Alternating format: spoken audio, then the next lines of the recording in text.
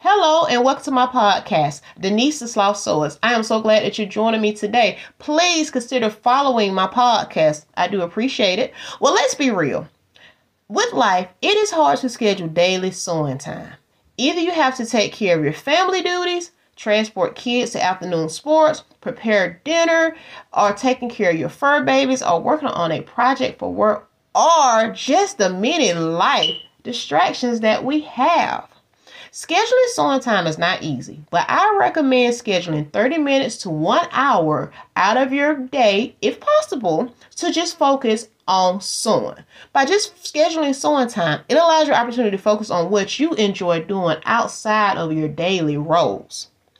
I'm going to call this once again sewing time. Now, sewing time, do you have to be working on a new project? No, you can start that project today. You could have started the project last week, last month, 2 months ago. Just make time to finish that project.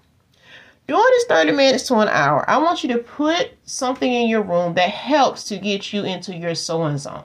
For example, myself, I decide to listen to music when sewing. Music helps to calm my anxiety, and it also helps me to focus on my sewing project. Another thing that I recommend, if you would like, have some type of snack, something that's not gonna really, mess up your fingers and have your hands all sticky, and something that you can eat while sewing.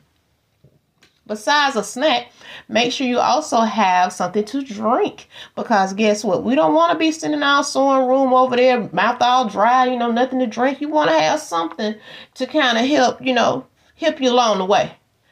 Now, no one wants to be hangry when sewing. So make sure you grab you a snack, eat some before you sew, grab something to drink, because if you're hangry, it's going to mess up your sewing day, because you are not going to be able to focus. At least I know I can speak for myself. When I'm hangry, I cannot focus on the task at hand. If you do not finish it, what if you do not finish the project? If you do not finish it in just one day, don't worry. Guess why? Don't worry, because you can schedule 30 minutes to an hour or 10 to 15 minutes. Whatever time you can fit into your sewing time for that particular day, I say do it. As long as you're working on it, you can always continue to perfect that craft. Moral of the story, do not let your life distractions keep you from doing things that you enjoy doing. Take 30 minutes or an hour to focus on sewing. Until next time, keep trying until you get it right. Denise the Sloth Sewist out.